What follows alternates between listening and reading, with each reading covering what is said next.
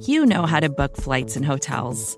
All you're missing is a tool to help you plan that unbelievable travel experience. That's why you need Viator. Book guided tours, excursions, and more in one place. There are over 300,000 travel experiences to choose from, so you can find something for everyone. And Viator offers free cancellation and 24/7 customer support for worry-free travel. Download the Viator app now and use code Viator10 for 10% off your first booking in the app. Find travel experiences for you. Do more with Viator. Chapter 24. A Report, followed by Smoke. When I told Mr. Gryce, I only waited for the determination of one fact to feel justified in throwing the case unreservedly into his hands. I alluded to the proving or disproving of the supposition that Henry Clavering had been a guest at the same watering place with Eleanor Leavenworth the summer before. When, therefore, I found myself the next morning with the visitor book of the Hotel Union at Riverdale in my hands, it was only by the strongest effort of will I could restrain my impatience. The suspense, however, was short. Almost immediately I encountered his name, written not half a page below those of Mr. Leavenworth and his nieces. And, whatever may have been my emotion at finding my suspicions thus confirmed, I recognized the fact that I was in the possession of a clue which would yet lead to solving of the fearful problem which had been imposed upon me. Hastening to the telegraph office, I sent a message for the man promised me by Mr. Gryce, and receiving for an answer that he could not be with me before 3 o'clock, started for the house of Mr. Monell, a client of ours living in Riverdale. I found him at home, and during our interview of 2 hours, suffered the ordeal of appearing at ease and interested in what he had to say, while my heart was heavy with its first disappointment, and my brain on fire with the excitement of the work then on my hands. I arrived at the depot just as the train came in. There was but one passenger for Riverdale, a brisk young man, whose whole appearance differed so from the description which had been given me of Q, that I at once made up my mind he could not be the man I was looking for, and was turning away disappointed when he approached and handed me a card on which was inscribed the single character ? Even then, I could not bring myself to believe that the slyest and most successful agent in Mr. Gryce's employ was before me, till, catching his eye, I saw such a keen, enjoyable twinkle sparkling in its depths that all doubt fled, and returning his bow with a show of satisfaction, I remarked, "You are very punctual. I like that." He gave another short, quick nod. "Glad, sir, to please you. Punctuality is too cheap a virtue not to be practiced by a man on the lookout for a rise. But what orders, sir? Down train due in 10 minutes. No time to spare." "Down train? What have we to do with that?" "I thought you might wish to take it, sir. Mr. Brown," winking expressively at the name, "always checks his carpet-bag for home when he sees me coming. But that is your affair. I am not particular." "I wish to do what is wisest under the circumstances." "Go home, then, as speedily as possible," and he gave a third sharp nod, exceedingly businesslike and determined. "If I leave you, it is with the understanding that you bring your information first to me, that you are in my employ, and in that of no one else for the time being, and that mum is the word till I give you liberty to speak." "Yes, sir. When I work for Brown and Company, I do not work for Smith and Jones. That you can count on." "Very well, then. Here are your instructions." He looked at the paper I handed him with a certain degree of care, then stepped into the waiting room and threw it into the stove, saying in a low tone, "So much in case I should meet with some accident, have an apoplectic fit, or anything of that sort. But, oh, don't worry, I shan't forget. I've a memory, sir. No need of anybody using pen and paper with me." And laughing in the short, quick way one would expect from a person of his appearance and conversation, he added, "You will probably hear from me in a day or so," and bowing, took his brisk, free way down the street just as the train came rushing in from the west. My instructions to Q were as follows. 1. To find out on what day and in whose company the Misses Leavenworth arrived at Riverdale the year before, what their movements had been while there, and in whose society they were oftenest to be seen, also the date of their departure, and such facts as could be gathered in regard to their habits, etc. 2. Ditto in respect to a Mr. Henry Clavering, fellow guest and probable friend of said ladies. 3. Name of individual fulfilling the following requirements: clergyman, Methodist, deceased since last December or thereabouts, who in July of '75 was located in some town not over 20 miles from Riverdale. 4. Also name and present whereabouts of a man at that time in service of the above. To say that the interval of time necessary to a proper inquiry into these matters was passed by me in any reasonable frame of mind would be to give myself credit for an equanimity of temper which I unfortunately do not possess. Never have days seemed so long as the two which interposed between my return from Riverdale and the receipt of the following letter. Sir, individuals mentioned arrived in Riverdale July 3rd, 1875. Party consisted of 4, the 2 ladies, their uncle, and the girl named Hannah. Uncle remained 3 days and then left for a short tour through Massachusetts. Gone 2 weeks, during which ladies were seen more or less with the gentleman named between us, but not to an extent sufficient to excite gossip or occasion remark when said gentleman left Riverdale abruptly 2 days after Uncle's return. Date, July 19th. As to the habits of ladies, more or less social, they were always to be seen at picnics, rides, etc., and in the ballroom. Mary liked best, Eleanor considered grave, and towards the last of her stay moody. It is remembered now that her manner was always peculiar, and that she was more or less shunned by her cousin.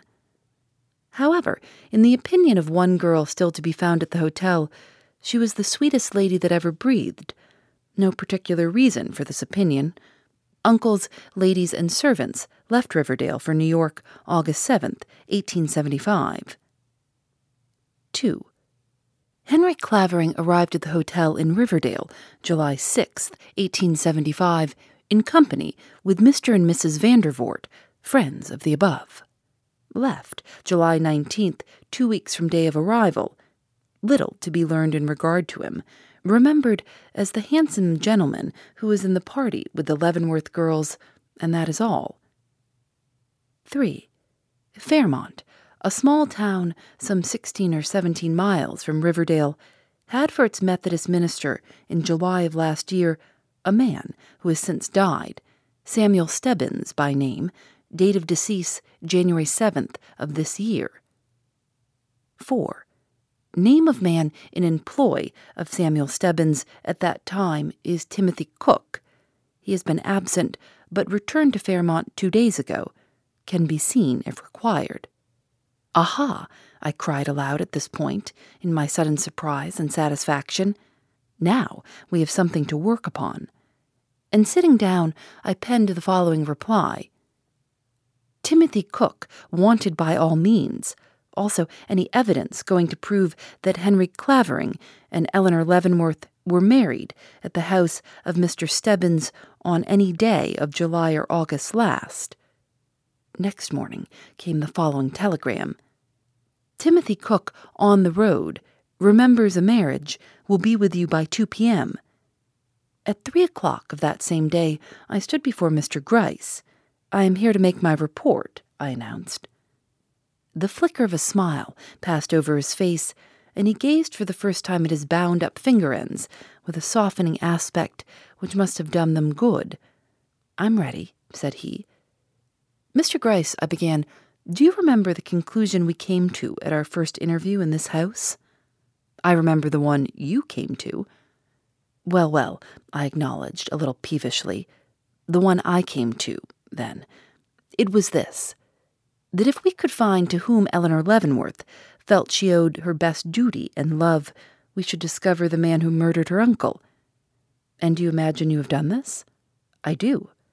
His eyes stole a little nearer my face. Well, that is good. Go on.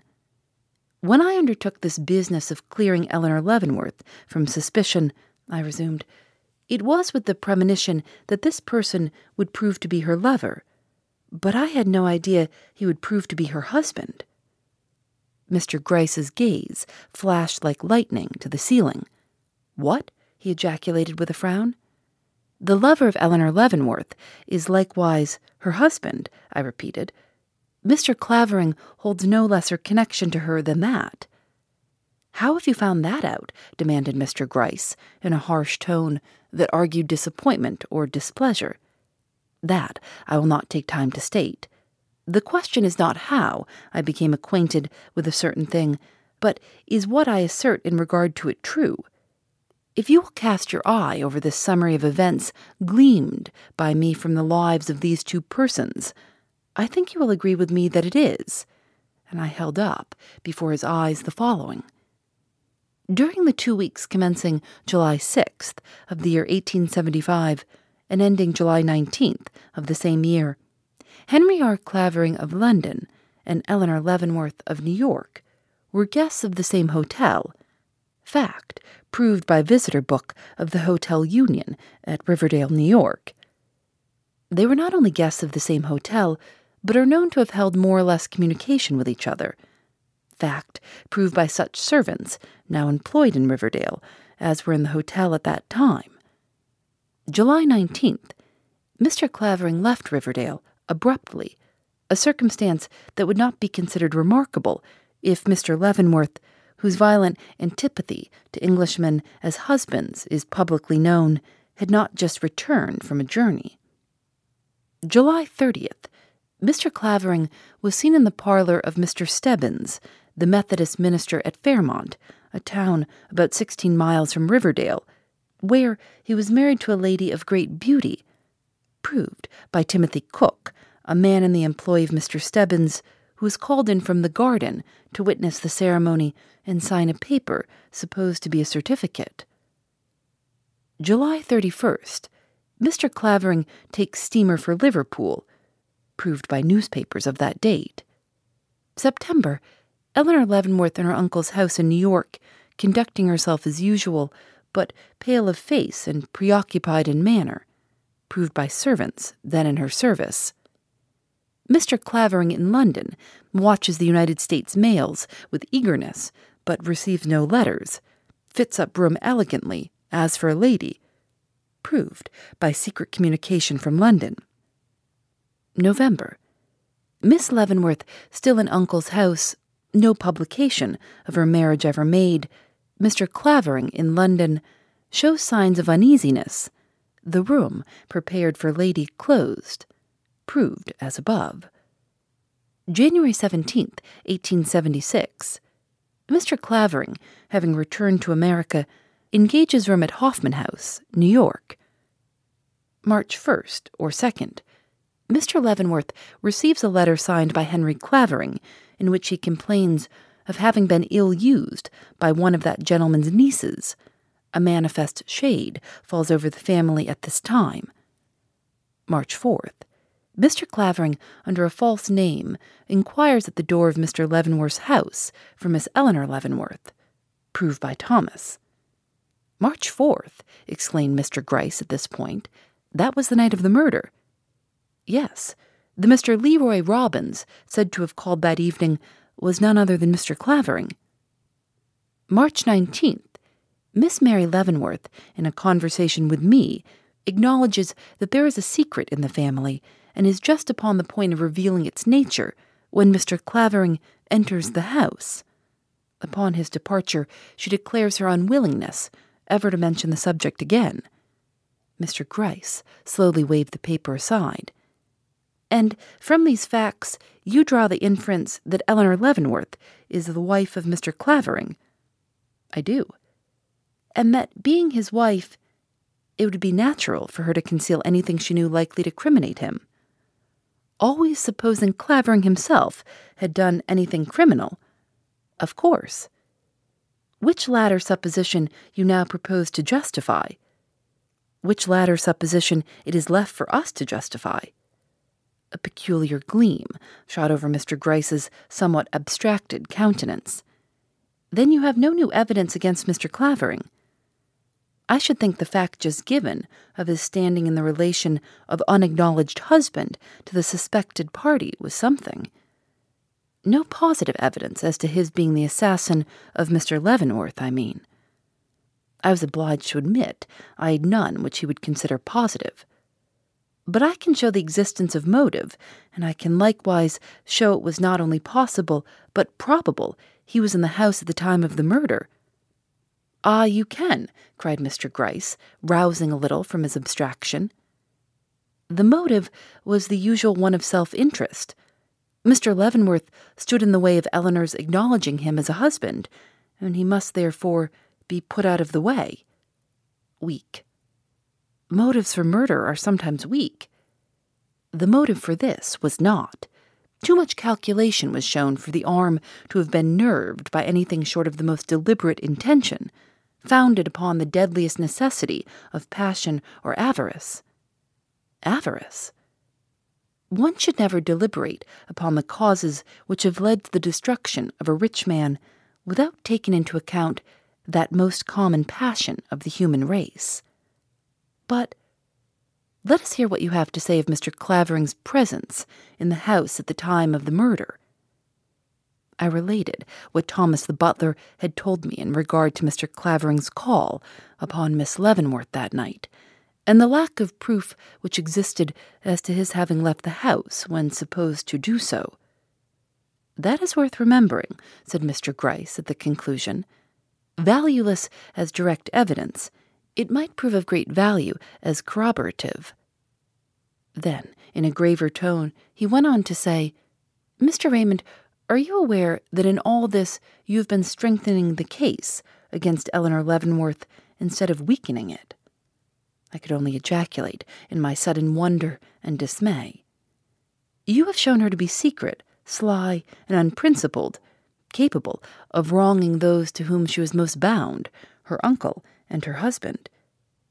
"You put it very strongly," said I, conscious of a shocking discrepancy between this description of Eleanor's character and all that I had preconceived in regard to it. "No more so than your own conclusions from the story warrant me in doing." Then, as I sat silent, murmured low, and as if to himself, "If the case was dark against her before, it is doubly so, with this supposition established of her being the woman secretly married to Mr. Clavering." "And yet," I protested, unable to give up my hope without a struggle, "you do not, cannot, believe the noble-looking Eleanor guilty of this horrible crime." "No," he slowly said, "you might as well know right here what I think about that. I believe Eleanor Leavenworth to be an innocent woman." "You do? Then what?" I cried, swaying between joy at this admission and doubt as to the meaning of his former expressions. "Remains to be done." Mr. Gryce quietly responded, "Why, nothing, but to prove your supposition a false one." Phoebe Reads a Mystery is recorded in the studios of North Carolina Public Radio, WUNC.